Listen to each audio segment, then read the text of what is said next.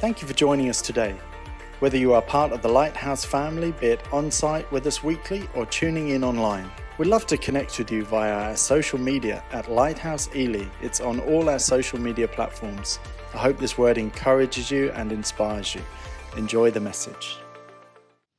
So thank you for coming here, and I feel really privileged to speak to you, especially given the wealth of speaking talent that you have in this church. I thought I'd give you a very little bit of background about me to help make this sermon, make a bit more sense to you, because it might be a little bit different. So I've just finished a PhD in philosophy, and I've been studying philosophy for about the last 12 years. And for those who don't know what philosophy is, it's a subject where you start to ask questions about the nature of reality. A lot of the questions religion asks as well, actually. But instead of trying to approach them from within a religious context, you start to try and apply tools of reason to make sense of them. So that's what I've been doing. And then what happens is when you look back on your faith or ideas in the faith that you come across, you can't help but take those same tools to help clarify concepts and help things make sense to you. So what I'm going to do today is I'm going to talk to you a little bit about how I'm beginning to make, I'm not going to claim to be there completely, how I'm beginning to make sense of faith and what it is. And I've entitled this sermon, Faith is a Substance, and hopefully you'll see why I think that's the case. But before I do, let's just pray. Thank you, Lord, for your word. Thank you that you haven't left us orphans either, but you gave us the Holy Spirit when you ascended. And it is your Holy Spirit that will teach us and lead us in all truth and reveal your scriptures to us. So, Father, I pray that your Holy Spirit can be with us and among us as we look at your word, to bring us clarity, to bring us insight, to bring us revelation, and to lead us in truth. In Jesus' name, amen. Okay, so this sermon is going to focus almost entirely on Hebrews 11, which is the great chapter of faith. And I'm going to start in verse 1, which is where this idea of faith as a substance comes from. So can we have that first scripture up there? Hebrews 11:1 says, "Now faith is the substance of things hoped for, the evidence of things not seen." Can we just leave that on for a minute? Sorry, just that one, yeah. Now, I've heard this a lot of times. It was a verse that got spoken from the pulpit quite a lot. And it's like, yeah, amen. Faith is the substance of things hoped for. But before I go on, because this sounds like a definition of faith, right at the front end of Hebrews 11, the writer comes out with his definition of faith and then spends the rest of the chapter talking about what this faith looks like and examples of this faith in action. But before we move on to other bits of the chapter, I want us to first of all realize how weird this verse actually is. I mean, if I was going to define faith, I wouldn't call it a substance, and I wouldn't call it evidence.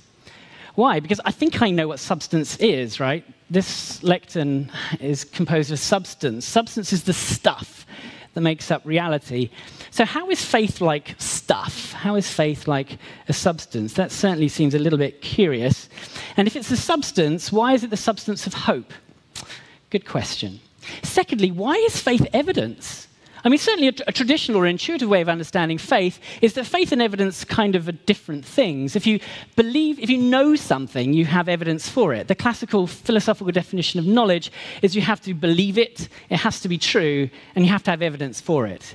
If all these three things are the case, then you know it, okay? But faith almost seems to be a belief without evidence. Well, I don't need evidence, I just have faith. So then why is the writer here said that faith is evidence itself of things unseen?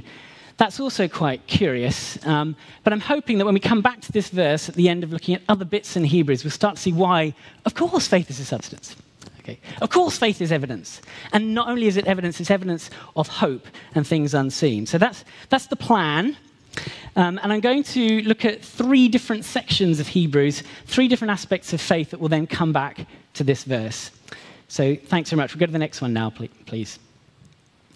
So here's the first clue we're going to get, okay? I picked up verse 6 here. But without faith, it is impossible to please him, i.e. God. For he who comes to God must believe that he is, and that he is a rewarder of those who diligently seek him. So you can go to the aspect 1 now.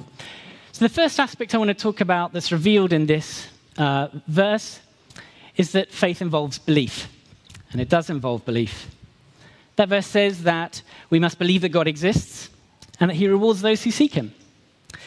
Well, that's very important.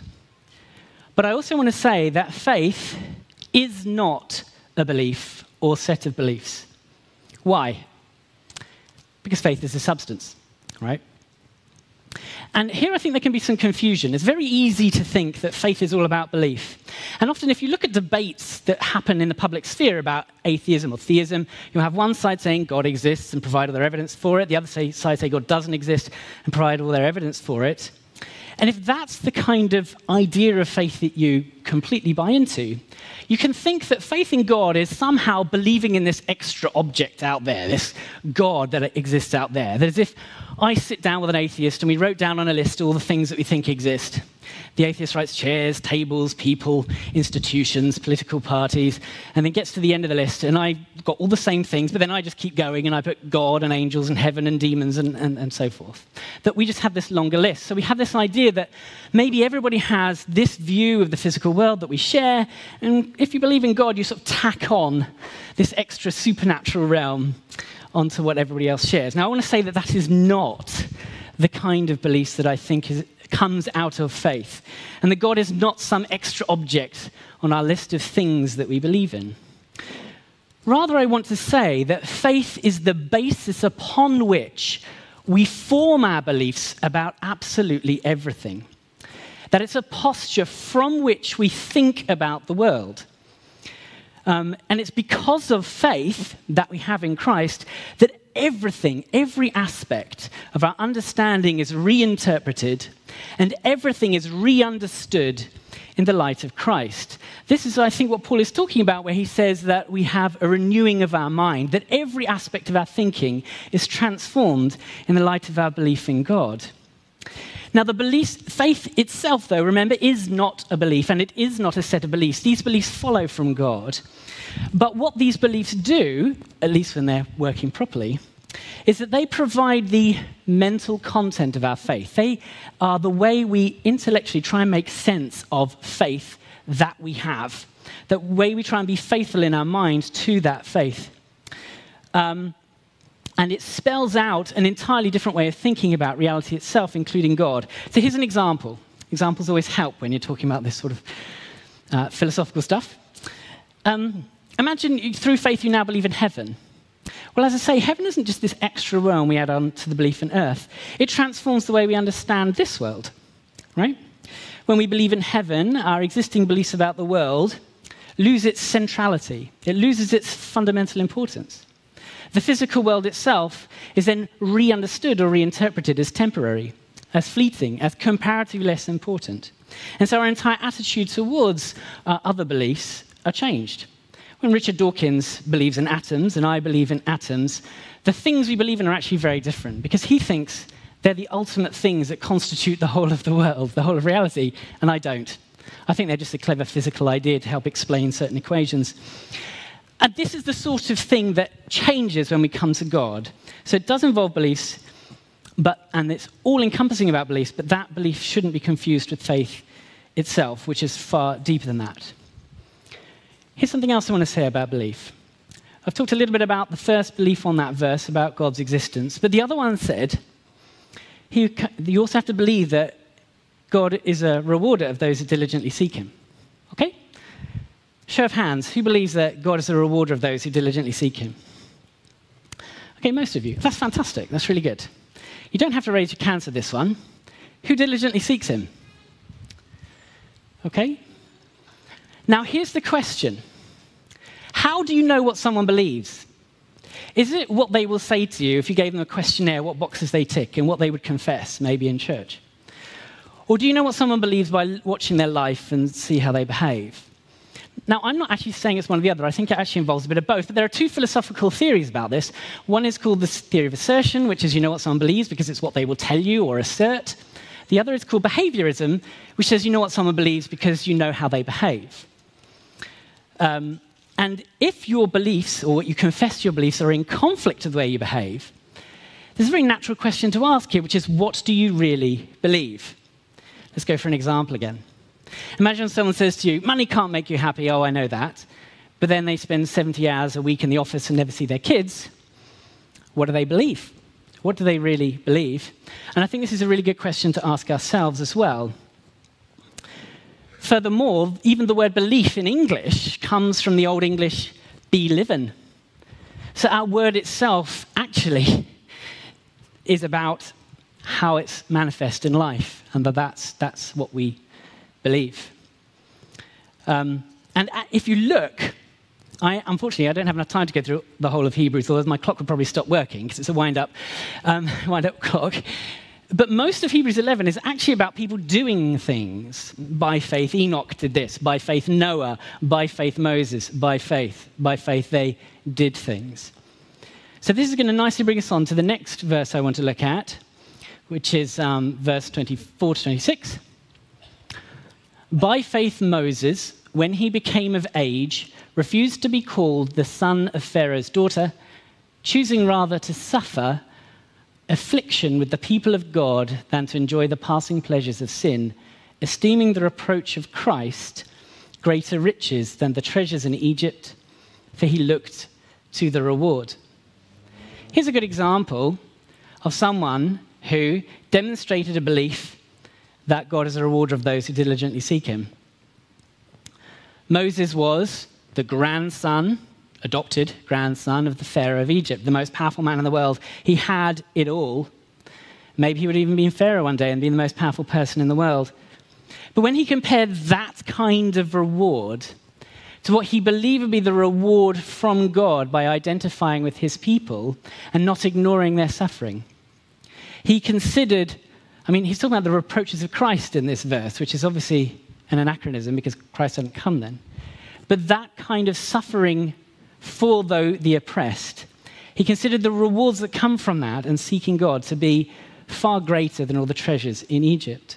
So he seems like a good example of someone whose faith is demonstrated in their actions.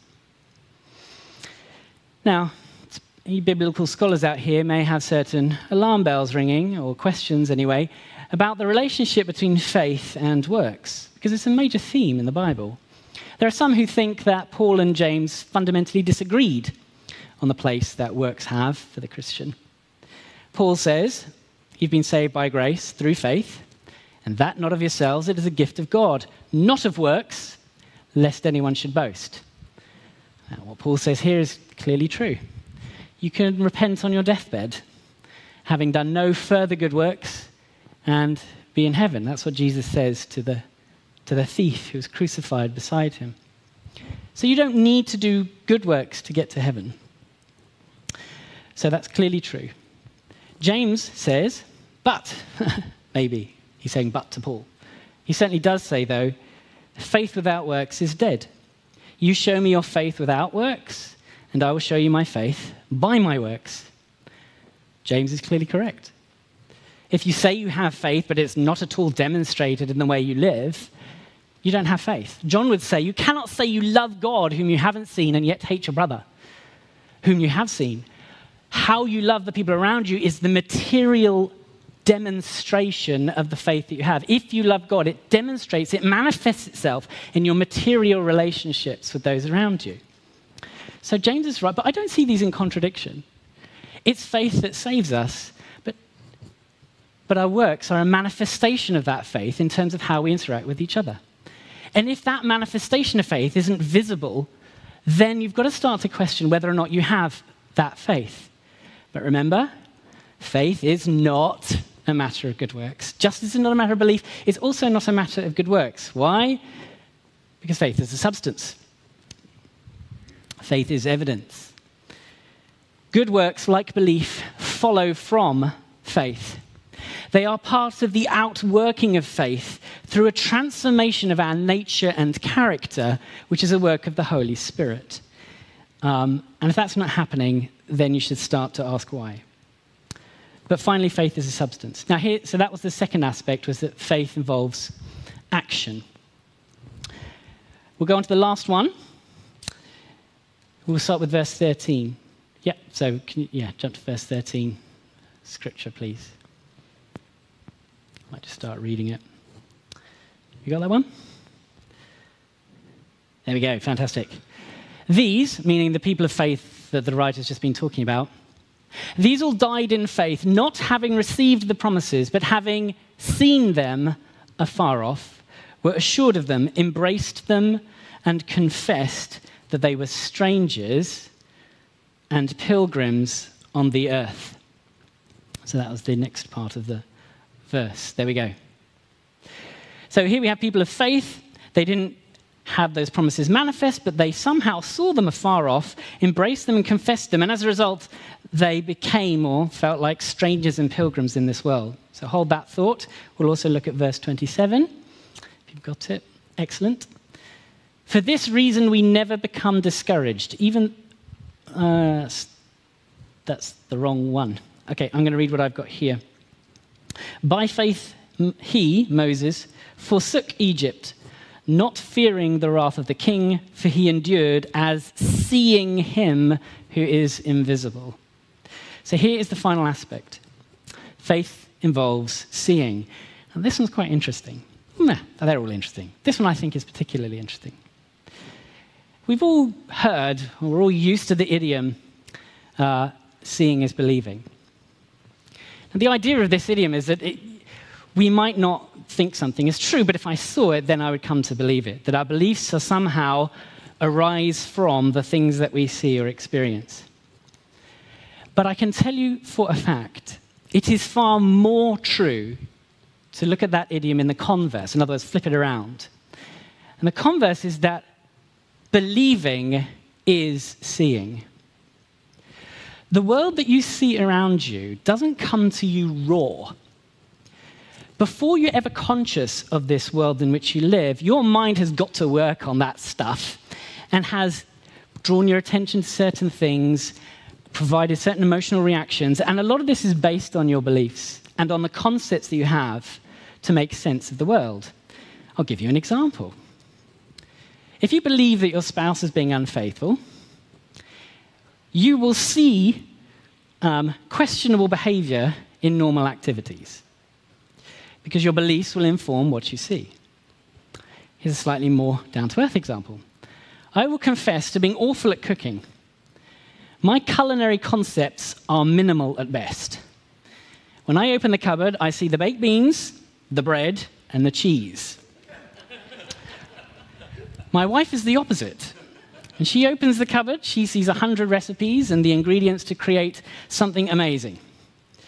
Her concepts and her beliefs completely change what she sees and experiences. On a cultural level, I'm going to help make sense of some of the cultural stuff that you may all be a bit concerned about or a bit curious about. The beliefs of the society in which we're in completely affects the entire world in which we live and what we experience. Things said in the past, if they were said now, would be experienced very differently. Certain things, even 20 years ago, that my friends and I might have said, fortunately we weren't on Twitter then, if they were said now, would have a completely different reaction. People would genuinely experience them differently. And this is why these films that are set in the past, where everybody has 21st century morals, well, the heroes do, are just so completely off. Those people wouldn't even be thinking in those terms, and they're confronted with that kind of stuff. This is also why there is such a battle going on about language, what language you can and cannot use.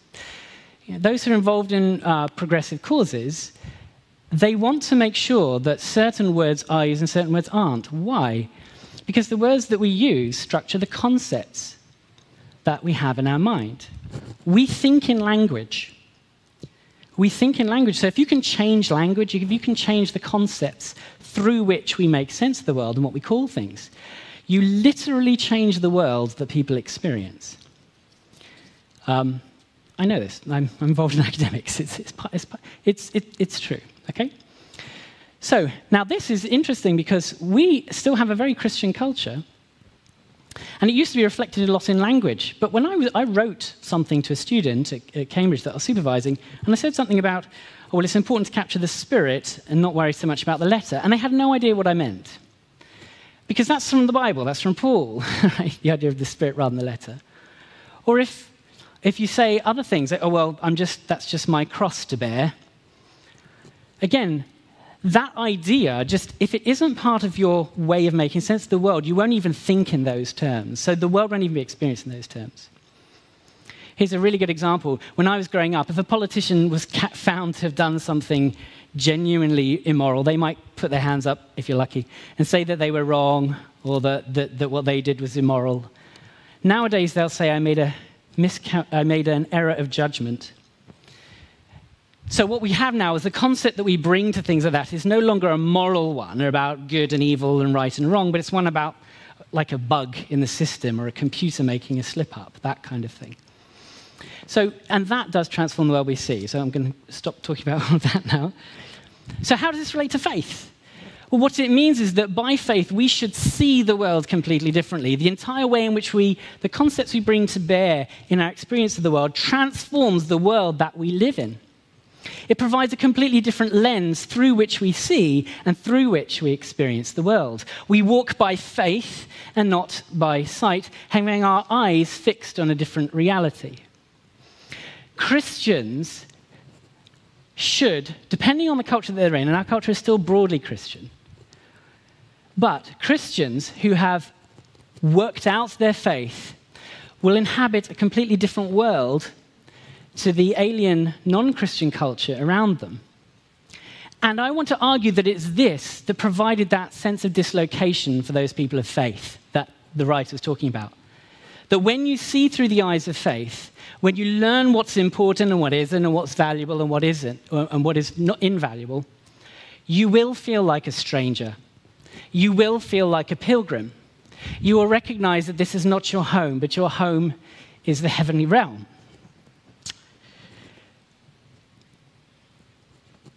Yeah, and here's a good example of how this might work in our everyday context. So let's say you have faith, you have this lens. It should change what you notice. It should change what you experience. A faith-centered view, therefore, is a manifestation of faith. Just like belief, just like action, if you have faith, it should manifest itself in the very way you experience the world.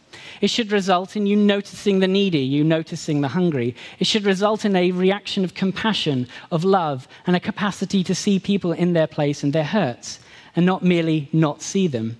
It should result in you feeling the world that Christ feels, in seeing the world that Christ sees. But faith is also deeper than feelings. It's also deeper than the world that you see, because faith is a substance. And also faith isn't merely passive. And the seeing through faith is passive. We need the action, we need the belief. All right, so these are three important aspects of faith that follow from faith and should follow from faith. And if they don't, then go to God. Let's go back now to Hebrews 1 and the definition. So how then is faith a substance? Well, another potential translation of substance is realization. Some Bibles have assurance, but it isn't really the greatest. Is the substance or realization. Now, realization doesn't mean, as we sometimes mean, like, oh, I realized this. The word realization means the making real of. So we have this notion of substance, and we have this notion of making real. And faith then is the substance of things hoped for, and a process whereby we make real those things that we hope for. Right, let's unpack that a little bit. Imagine you go up to somebody and you say, what do you hope for? We need to think about hope a little bit more. What do you hope will happen in 20 years' time? Oh, I hope I have a house by the beach, a Tesla parked in the driveway, whatever else it is they say. Well, that gives you a pretty good indication as to what they hope for, gives you a pretty good indication as to their values, what they're pursuing, what they're trying to realize, what they're trying to bring into being, what they're trying to make substantial.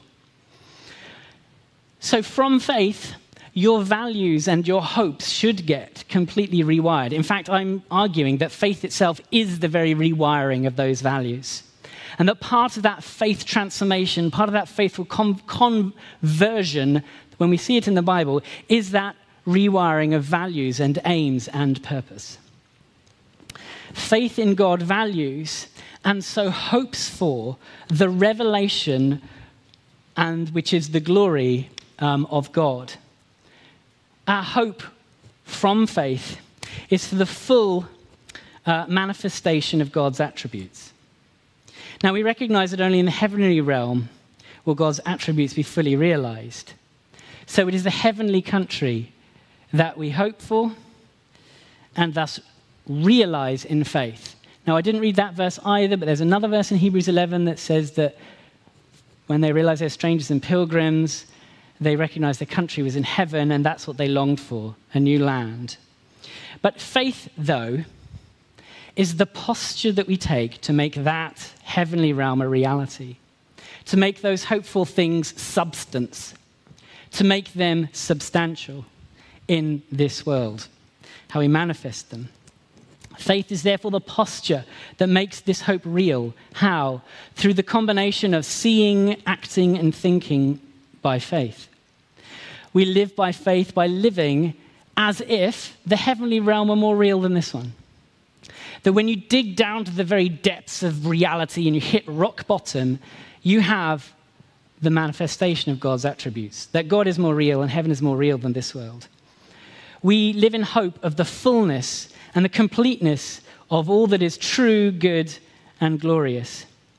We recognize that these are eternal realities of a sort more fundamental than the world we are strangers within. And we recognize that this world is not worthy to be compared with the eternal dwelling place of God. So it's this posture of faith that then is the substance of hope. And it produces belief, action, and seeing. But what about evidence? Well, similarly, this faith is itself the evidence of the unseen. What is the unseen? Well, Paul says in Romans, whatever is seen, you can't hope for, because if you see it, you can't hope for it, otherwise hope isn't hope. So he links, whether he wrote Hebrews or not, he certainly links what you see is not what you hope for. What you hope for is the unseen. So I think here again, we just have a repetition of what he said before. Faith is the evidence of the unseen. It's the evidence of that which is hoped for. And what is evidence? That's another philosophical question. But what I want to say is that evidence is present data, present things that are observable or real, that is used to substantiate a claim which you cannot see, can't experience directly. If I want to prove a certain fundamental particle exists and I'm a theoretical physicist, I can't see it, so I have to look at things that I can see and say, well, this proves, or this is evidence of that thing. Similarly with faith then. Faith is itself the evidence of the unseen. Faith is itself the present manifestation, the present substance, the present data of this unseen realm. How then do we make sense of that? How does that connect with so much of the rest of the Bible? Well, I think it's a theme all the way through. This is a theme that Christ talks about in how we manifest the kingdom of God. God, your kingdom come, your will be done, when he says that he's the ladder upon which the angels ascend and descend, when he's talking to Nathaniel. That faith then becomes the point at which God's kingdom is made manifest and becomes real. Faith then, as far as evidence is concerned, is evidence to the world of heaven. That your faith is evidence to the world of the unseen realm. That we, through faith, become living evidence, living testimony to the world that is to come. And to the world that's not only to come, it's already present, because it's beyond time. It's just far more real. And then through this faith, and our partnership with the Holy Spirit, we bring heaven to earth and establish his kingdom in and for this dark world. So hopefully that can, the band come up. Hopefully that can help make sense of this slightly weird definition at the beginning and help us focus on what is that core. That core is something so deep, so interconnected and intertwined with who we become in Christ, this new creation, that it cannot help but grow and take over every aspect of our being, everything we think, our will, what we do, and our perception, what we see and experience around us. So let's just pray for that right now. Thank you, God, that you have called us by grace, through faith, into fellowship and communion with you through the incredible sacrifice of your Son. Thank you, Lord, for the indwelling Holy Spirit. I pray that that Spirit can begin to grow more and more, take over us more and more, and manifest itself, not only in us, but importantly to the world and to your other children. Father, I pray that we can become the site and the place, not just individually, but as the church, that we can recapture this call to live lives of faith where we become the site of heaven breaking out. That we live lives of substance and faithfulness to the faith that we have been given. I pray we can do this humbly, we can do this in prayer and mindfully, that we can see the world that you see, feel the world that you feel, that we can think your thoughts, we can believe your statutes and your commandments, and that we can do the works of God in this world. In Jesus' name, amen.